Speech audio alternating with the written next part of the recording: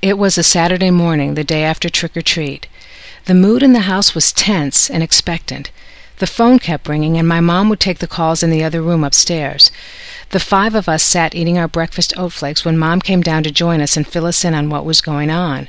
Pompey, our grandfather, was sick, and it was very serious. She told us that she was very worried about whether or not he'd be okay. We all agreed to pray and keep praying until we knew for sure he'd be better. About an hour or so later, we watched as my mom's cousin Tommy walked from his car toward the back door. We all just stood silently on the steps, bracing for what we knew he would say. Pompey had just died. I will never forget that day, the day of the very bad news. Several years later, it would happen again. It was a Friday morning, the day after my very first Yankee game. I had just gotten up and made my way to the bathroom to shower and get ready for work. The phone rang. August and I looked at the clock, which read 6:40 a.m. There was something about the way that phone rang that made us suspicious and reluctant to respond. We simultaneously looked at one another as if to say, "This can't be good news." Only, which one of us would the phone call be for? "Hello," I answered. "Dana, it's Mom. Is August there?" Oh no. Why is she saying this to me? I felt the blood rush from the upper part of my body, and then I heard the words that would change my life. "Grandma's dead." I screamed, and I heard her on the other end of the line insisting that I put August on the phone. I walked with heavy feet across the room to the empty spot by the front door, and I stood with my face to the corner trying to erase the words that my mother had just spoken. I will never forget that day, the day I got the bad news. Ernie and May, Pompey and Graham, how do you memorialize someone who meant so much? On this day that the nation has carved out as the day to remember together, I choose to remember both of you. Pompey, I remember that you made everything safe. You made everything safe, and because of you, we were never afraid. I remember running onto the schoolyard every day after school, holding my sister's hand and looking for that white Pontiac.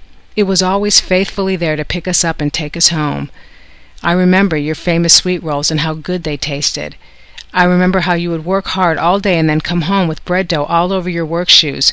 We would pick the dough off those work shoes and pretend that we were chefs just like you. I remember how you loved packing all of us grandkids in the car for summer picnics and outdoor fun.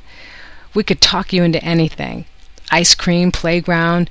You would run with us when your illness made it hard for you to even walk. We'd play with your prickly face and run our fingers through your dark curly hair as you sat in your chair. I remember Pompey's chair. I remember how we used to love to spend the night at Pompey's, and I remember on that trick-or-treat night you kept calling on the telephone and asking Mom if we could come over to spend that night with you. I remember that you loved. Graham, I remember how you were always there. You were just always there for everyone. I remember that you would give the shirt off your back. I remember the snacks. You always had a snack for after school, and the dinners that you would prepare were often taken for granted. I remember the beautiful white lace dress that you made for me when I graduated from charm school, the dress that was made to my exact specifications. And when I moved far, far away, I remember that not a Sunday passed by that you did not call. I can remember the time when you told me that I had let you down because I called in sick for my summer job. I called in sick when I wasn't. You said that I lied and that I was being irresponsible. You said that you had no respect for that at all. I remember I got up, got on my bike, rode to work that day, and never ever lied like that again. I heard you cry one night because you thought I was mad at you, and I remember how you told me that you would always love me no matter what. I remember our breakfast on my first mornings back, each and every time I came home to visit. You met August once, and I remember that you liked him. Our last hug, I remember that well. It was 2 days after Christmas, and I stopped by on my way to the airport. I remember just days before my first Yankee game, you sent me the ceramic toothpaste holder that I had been begging you for years. I remember that it came with a card that said your goodbye. Think of those you love and know that they love you too. No matter how difficult it may seem, you have within you the power, the ability, and the knowledge to make it better. God loves you, and He will take care of you. I love you very, very much. Stay as sweet as you are. Grandma. I remember that you embodied love. How do you memorialize someone who meant so much? You remember. You simply remember. So today, I remember you.